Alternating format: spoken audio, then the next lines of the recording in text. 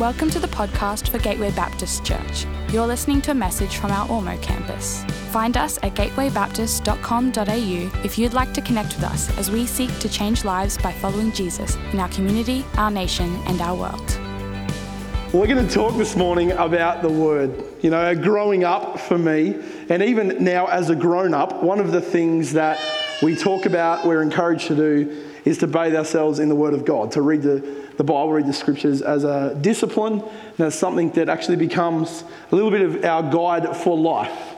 The Bible is a book that was given to us because it reveals God as He's revealed Himself throughout the world, but it's also instructional in terms of what it invites us to do. So we have this book, but how we use it, because many of us have actually jumped into it and thought, well, if I'm going to be a good Christian, I've got to tick the box of reading God's Word, and then we get in and we start to find some weird and wonderful stuff, don't we? Like many of us probably that have grown up in the faith somewhere in our younger years decided that if we were going to be a really good Christian, we had to be able to say that we've read the Bible from cover to cover, and usually in a year, because that's like ultimate holiness. And then we got two books in, Genesis is interesting, Exodus, there's some cool stories, and Leviticus then became the graveyard of every wannabe read through the Bible young person. Because there's some weird stuff in there. It doesn't make sense. And just like in the video, many of us have come to the point of going, I believe this is God's inspired word, but what do I do with the things that don't make sense to me? The Bible can be challenging. It can be challenging because it's an ancient document in many parts, but written thousands of years ago.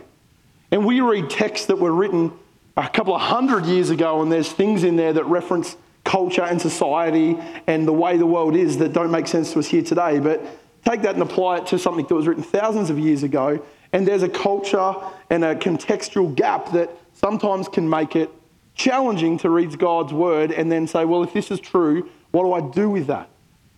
Well, I'm here today to encourage us that if that's been your story, don't give up. I'm here to actually talk to us about what we can get out of God's Word. And James, we're moving through the book of James, which by nature is incredibly practical. Actually, if you're starting out in the Christian faith, I'd encourage you, don't read the Bible from page 1. I'd encourage you to go and start with one of the stories of Jesus, one of the Gospels, Matthew, Mark, Luke, or John. And then you could read a book like James because it makes faith incredibly practical. And James talks to us about the Word of God. This is what he says in James chapter 1 from verse 19. My dear brothers and sisters, take note of this. Everyone should be quick to listen, slow to speak, and slow to become angry, because human anger does not produce the righteousness that God desires. Therefore, get rid of all moral filth and the evil that is so prevalent, and humbly accept the word planted in you, which can save you. Do not merely listen to the word and so deceive yourselves. Anyone who listens to the word but does not do what it says is like someone who looks at his face in a mirror, and after looking at himself goes away and immediately forgets what he looks like. But whoever looks intently into the perfect law that gives freedom and continues in it, not forgetting what they have heard but doing it, they will be blessed in what they do. You see, some of us have given up on reading God's Word because we came across some stuff that we just didn't know what to do with. But James wants to encourage us again. He just simply says this: read the Word, apply the Word, and be transformed by the Word. So I want to talk about that for a little bit this morning. I want to give us 4 things to think about when it comes to what we do with the Word of God. And the first thing I want to say is this: we need to allow the Word of God to shape us. We need to allow the Word of God to shape us. James, anyone who reads the Word or listens to the Word but does not do what it says is like someone who looks at his face in a mirror and after looking at himself goes away and immediately forgets what he looks like. You ever looked at a photo of yourself and thought, do I really look like that? Do I really look like that? You've got to remember, James writes this at a time in history where people didn't have cameras and selfies and photos hanging of themselves around their houses. The only time that you would ever get a sense of what you look like is if you found a reflection of yourself somewhere. So people were probably less inclined to know the intricate detail of their own features and what they look like in the times that James writes this than you and I are today, because we've grown up in a world where images of ourselves are constant.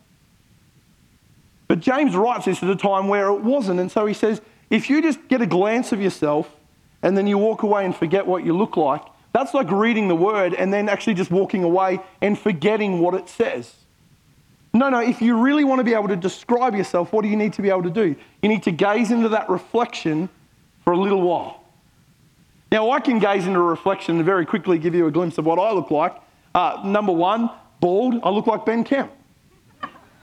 Like I could gaze into a reflection and see Ben. But if I look intently, then we start to notice the different features. And so you start to look at yourself intently in the mirror.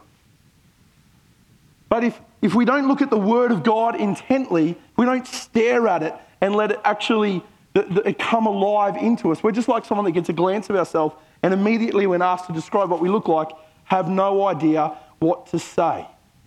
You see, James wants to say this to us. He doesn't just want the Word of God to be informational for us. Now, I'm going to say some things in a moment that I think some of us are going to go, that is not what I got told in youth group. Because if all we do is read the Bible to tick a box and make ourselves feel holier through it, we're wasting our time. If you think the road to holiness is to be able to say, yes, I got up with a cup of coffee at 6 a.m. every morning this week and I sat reading God's Word. Well, good on you.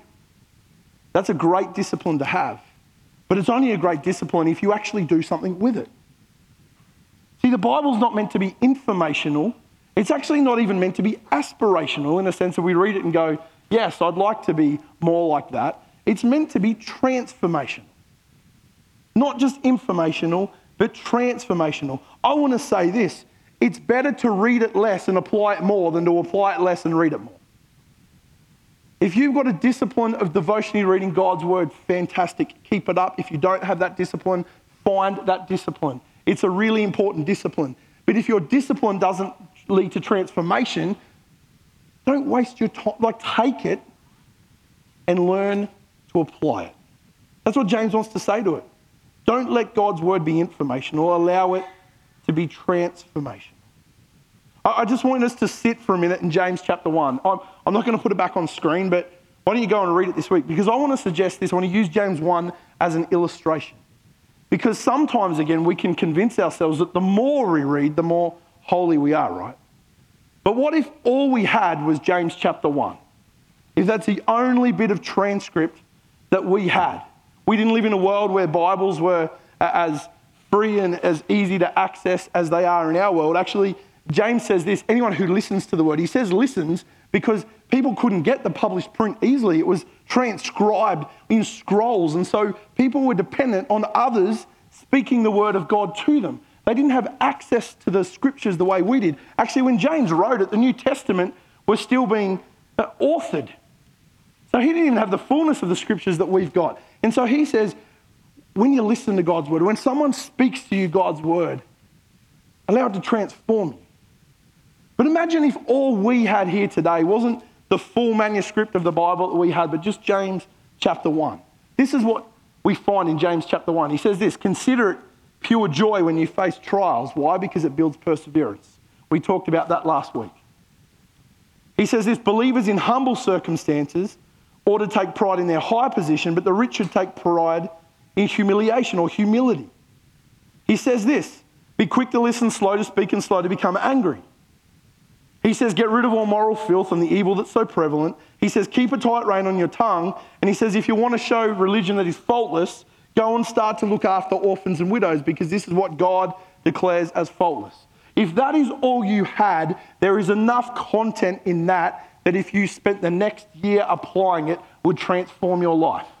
Imagine if at the end of 2021, you were able to say this, all I had was James chapter 1, but I read it and I let it transform me. If at the end of this year, you're able to say this, I walked through the trials that came against me and I persevered, my faith was stronger at the end of it. If at the end of this year, you're able to say, I stopped looking at wealth as my saviour and started to recognise that only God can be my saviour. If you're able to say, I learnt to react less, I zipped my lips occasionally and I listened to someone else's perspective, and I grew an empathy muscle that I didn't know I had, and instead of flying into a fit of rage, I actually slowed things down. If at the end of this year you said, I actually started to purge some of the moral filth in my life. I stopped watching some of the shows that I was watching, reading some of the articles that I was reading, and allowed God to transform me more than popular culture. If at the end of this year you're able to say, I actually became kinder and started to use that which God had given me to serve those in need in this world. If that was what you could say by the end of this year, you would say that you've done pretty well. And that's just what we get out of James chapter 1. See, God's word is designed to shape us. It's not a race to read as much as you can. And please don't hear today that I'm telling us that we shouldn't read. But I'm saying if we read it informationally and don't allow it to transform us, we've missed the point. That's what James wants to say. Listen to the word, read the word, but then do something with it. Don't just turn it into a nice piece of artwork that you stick on the wall because it's great sentiment. Actually allow it to transform your life. Children's ministry. When they get bored, it's like setting off an alarm. See what you can do. So allow the word of God to shape you. Number 2, I want to say this. Allow the word of God to mature you. Hebrews chapter 5 says this. In fact, by this time, you ought to be teachers. Yet you need someone to teach you the elementary truths of God's word all over again. You need milk, not solid food. Anyone who lives on milk, still being an infant, is not acquainted with the teaching about righteousness. But solid food is for the mature, who by constant use have trained themselves to distinguish good from evil. What's that saying? It's saying there's a point where you've become a follower of Jesus, where your faith starts to mature, where you grow up a little bit. For the tradesmen in the room, is there a point where you take on an apprentice and you train them and they get to a point where you think, we're 4 years in now, there's some things that I shouldn't have to teach you to do again, or there's some things that I should expect that are now second nature to you. I shouldn't have to teach you how to safely use a nail gun. I shouldn't have to teach you how to put your nail belt on properly. I shouldn't teach you how to set up scaffold, whatever it is. I'm not a tradesman, I'm making all this up. But all of you that are, know that there's a point where you take on someone as an apprentice and you expect that by a particular point in their story, they're actually getting some stuff right. I think what the scripture wants to say is if you've been following Jesus more than 5 minutes, things should start to change. Like as you read the word, not informationally, but transformationally, the thing that should follow is a growing maturity in your faith. Yet some of us, maybe as tradies, expect it with our apprentices, maybe as teachers, expect it with our students. As parents, we expect it with our kids, that as they grow, there's some things that become second nature. I expect my 2-year-old to spill some milk occasionally. I don't expect my 15-year-old to be spilling it down themselves every time we eat. You see, there's something that happens when we grow up in life, that things that used to happen when we were infants don't happen any longer now that we're matured. Yet some of us have been following Jesus for a really long time, yet we still shy away from things that by this stage in our faith should be second nature and natural as part of the life of a believer. This is going to be the most cutting thing that I say to some of us today, and I hope that you walk away with this challenge sitting in your spirit. But the things we expect of kids and apprentices and students and everyone else, that their trajectory of growing up, some of us have been following Jesus 10 years, 20 years, 30 years, and yet when it comes time to open our mouth and say something that we love about Jesus, we freeze. When we sit around the family table, we don't know how to pray. There's a point where James says, read the word and start to apply it. Start to live what you read. Don't just take it as great sentiment. Take it as life action.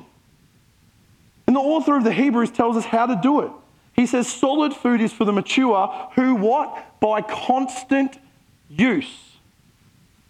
Not by constant reading, but by constant use. Have learnt, have trained themselves to distinguish from good and evil.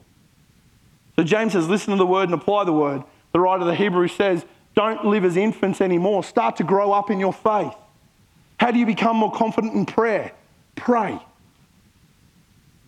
Some of us sit in places and think, I'm not going to pray because I don't sound as eloquent as the next person. And my favourite prayer meetings are when people pray that don't think they can pray, because it comes from a place of authenticity that is so much better to listen to than someone that rambles on for 10 minutes with all the words of eloquence that have been formed through a life of worrying about what everyone else hears.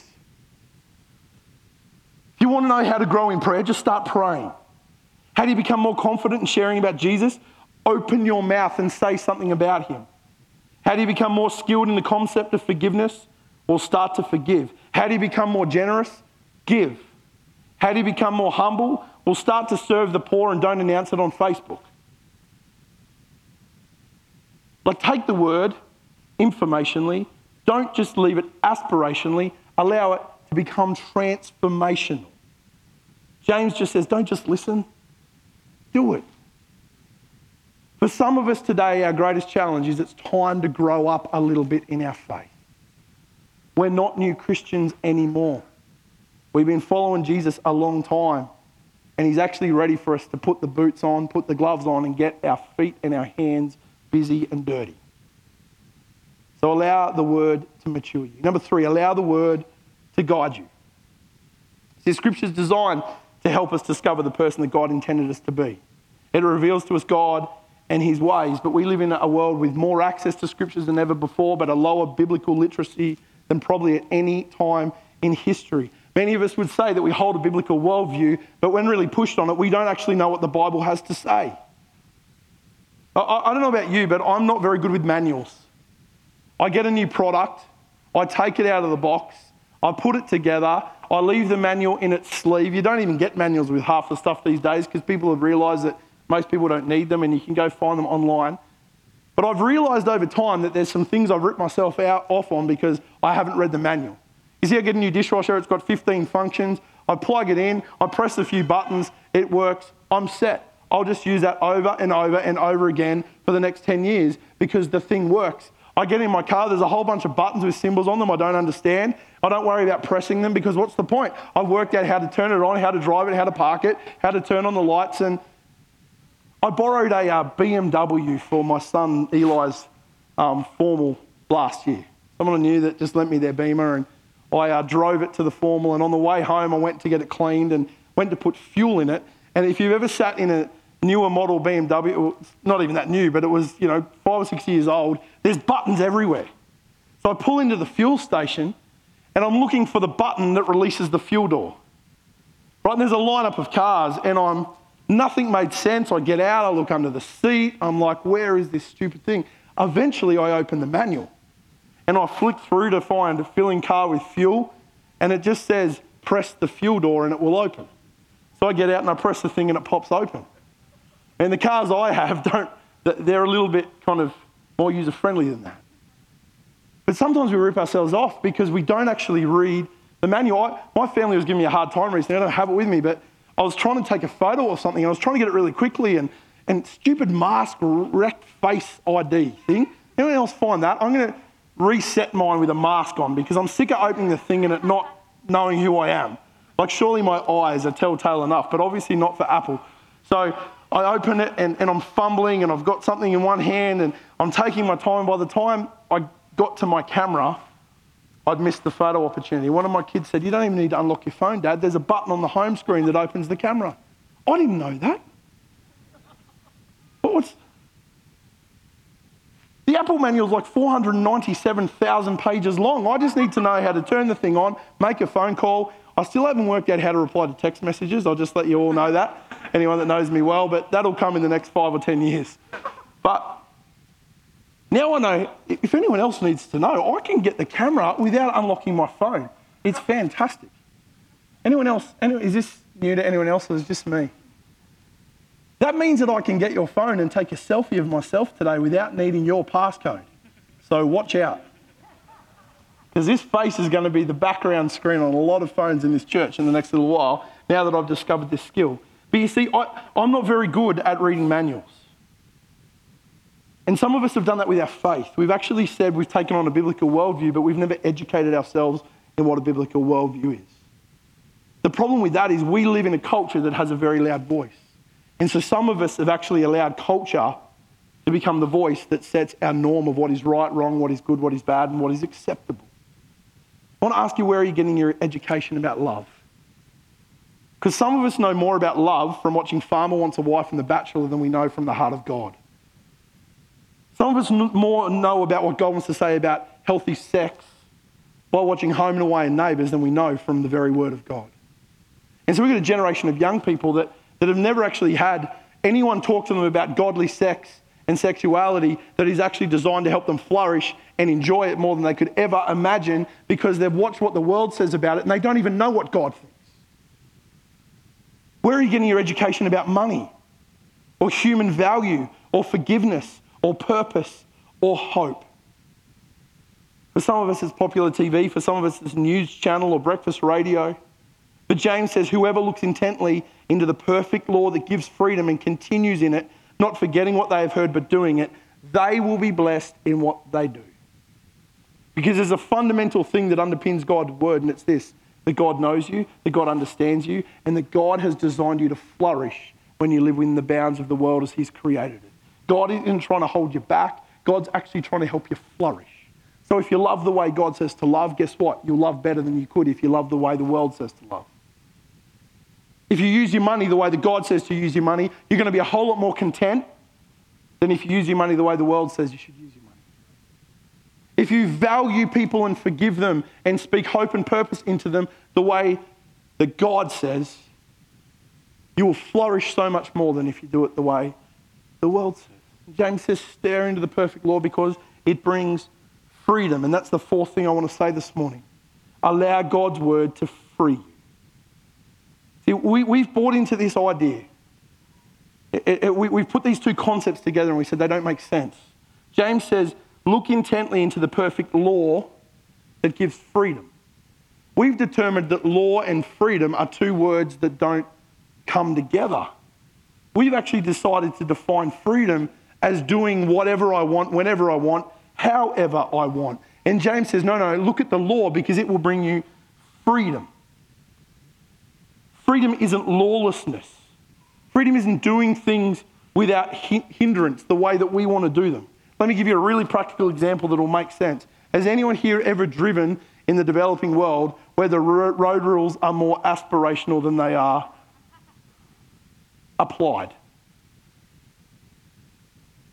Last time I was on my way to the airport, part of the developing world, and we were running late, and our taxi driver had a little bit of impatience attached to him and a little bit of anger attached to him, and we got into a traffic jam on the side of the road that we should have been on. But he also knew that he lived in a culture where if he crossed to the other side of the road, it wasn't going to be an issue. So he crossed to the other side of the road, there's horns going off endlessly, he's flicking the bird to people, and he's just going nuts. Anyway, we drive up past the traffic jam, realise the reason there's a traffic jam is a truck's broken down, and he now decides, well, the road's coming back into one lane, I need to get back on the right side of the road. So he then decides to squeeze into a gap that's smaller than the car that he's driving, that we're all in his taxi. So he squeezes in, he bumps the bus beside him, he nudges the car in front of him, he backs into the car behind him, and he just keeps doing this until there's enough room for him to fit in. And suddenly, we still get stuck in the traffic jam. See, we live in a world that says, drive on the left side of the road, stop at the red light, go the speed limit. And we could either look at that as a law that actually limits our freedom, or we could actually look at it as something that helps us live freer than if we all just went and did it our own way. Because if we all go and do it our own way, we know what ensues. It's chaos. And God's law is actually a roadmap for a freer life because it protects you from the pitfalls that come and the chaos that comes from your own application of freedom. More than that, God's law imagines a communal society, not an individual one. See, we as individuals think that we should just do things the way that suits us and that makes our life better, but God always sees us through the lens of the community that He formed us in. And He says, you can go and take every biscuit off the table, or you can take one and let everyone else have one as well. You see, God's law always is applied communally, not just individually. And it helps us not just do life better as a person, but it helps us as a community function appropriately and effectively. You see, the law gives freedom. If you stare at the law of God and you allow it to transform your life, it will bring greater freedom into your life than you'll ever imagine. I'm going to get the band to come and join me. Because this is what I want to say to us this morning. Some of us gave up on reading God's word because it became too difficult. I want to encourage you, it's time to renew that discipline. But not just to tick a box or to say that you've read it all, but to allow the information not just to become an aspiration, but to become transformation. Stare into the perfect law of God. Actually start to ask the question, how does God say I should love? How does God say I should give? How does God say I should deal with the problematic people in our world? How does God say I should use my words? How does God say I should use my time? How does God say I should do relationship? How does God say I should forgive? How does God say I should value people? How does God say I should deal with the mess and brokenness in this world? Is it all about me, or is it all about me doing what I can to serve the broken and the hurting and the lost? Actually, if we start to ask those questions, if we look at God's word and we allow it to transform us, if we read it and we apply it, if we do what it says, life will start to change for you, I promise. So here's the challenge this morning, and it's a really practical one, and I'm going to get some of you to do something really uncomfortable for you, but I want to give you a practical challenge this morning. For the next term, we're going to be looking through the book of James. Well, from now right through August. To the end of August, we're going to be preaching through the book of James. And for some of us, it's time to re-engage the discipline of God's word. So I'm going to give you something very simple and very practical that I want to challenge you to do, because some of us need a challenge, right? And if you want to jump on this challenge with me, in just a moment, I'm going to ask you to stand and say, I'm in, I'm up for the challenge. I'm going to get you to stand for two reasons. One, it's your commitment to God, but one, it's some accountability with each other. And if you see someone in your life group, or you see someone in your family, or you see someone that you're really good friends with that stands, you now have permission next week to say, how are you going with that? Okay, so today your response isn't about making me feel like I preached a good sermon. It's actually about accountability. And so through the month of August, I want to challenge you to do this. I want you to read the book of James. To do it well, it's probably just a chapter a week for the next 5 weeks, right? 5 or 6 weeks. I want you to read the chapter, and I want you to ask yourself two questions. What have I learnt from reading it? And what is God challenging me to apply? I want you to write those things down. What's one thing I've learnt? What's one thing that God's challenging me to apply today in my family, in my workplace, in my sporting club, in my neighbourhood? Just one thing. There's probably 20, but just pick one. Pick one thing you've learnt and one thing you want to apply, and then come back a week later and ask yourself how you went. So there's the challenge, right? I'm going to put this up on, we might put this on Facebook later just to remind you of what the challenge is, because you're all going, what was it we had to do? You're going to read it, you're going to ask yourself, and you're going to write down something, what did I learn from it? You're going to write down what do I need to apply from it, and then a week later you're going to come back and reflect. Because James says, don't just read the word. Don't just listen to it. Don't just take it in as information. Go and do what it says. And when you do, freedom will follow. Cool, so there's a challenge for this week. Okay, I'm giving you homework. I don't like homework, but I'm giving you homework. Here's what I'd love you to do. If you want to take up the challenge, you want to be in it with me, I'm going to ask you right now, because I'm just going to pray for you, but this is about accountability, right? Why don't you stand on your feet, look around, and don't do it because everyone else is standing or someone next to you is standing, but do it if you're really committed to doing it, right? Can you jump on your feet? If you're not a friend of our Facebook page, like it, because I'll write up the little formula this week. If you're not on Facebook, you're a blessed person.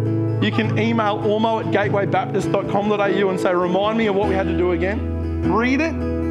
Something I've learned, something I'm going to do, and then go back a week later and reflect on it, right? Okay, I'm going to pray for all of you right now. Lord Jesus, your word was given to us to help us be transformed, to bring freedom into our life, to help us live life the way that you always intended us to live life.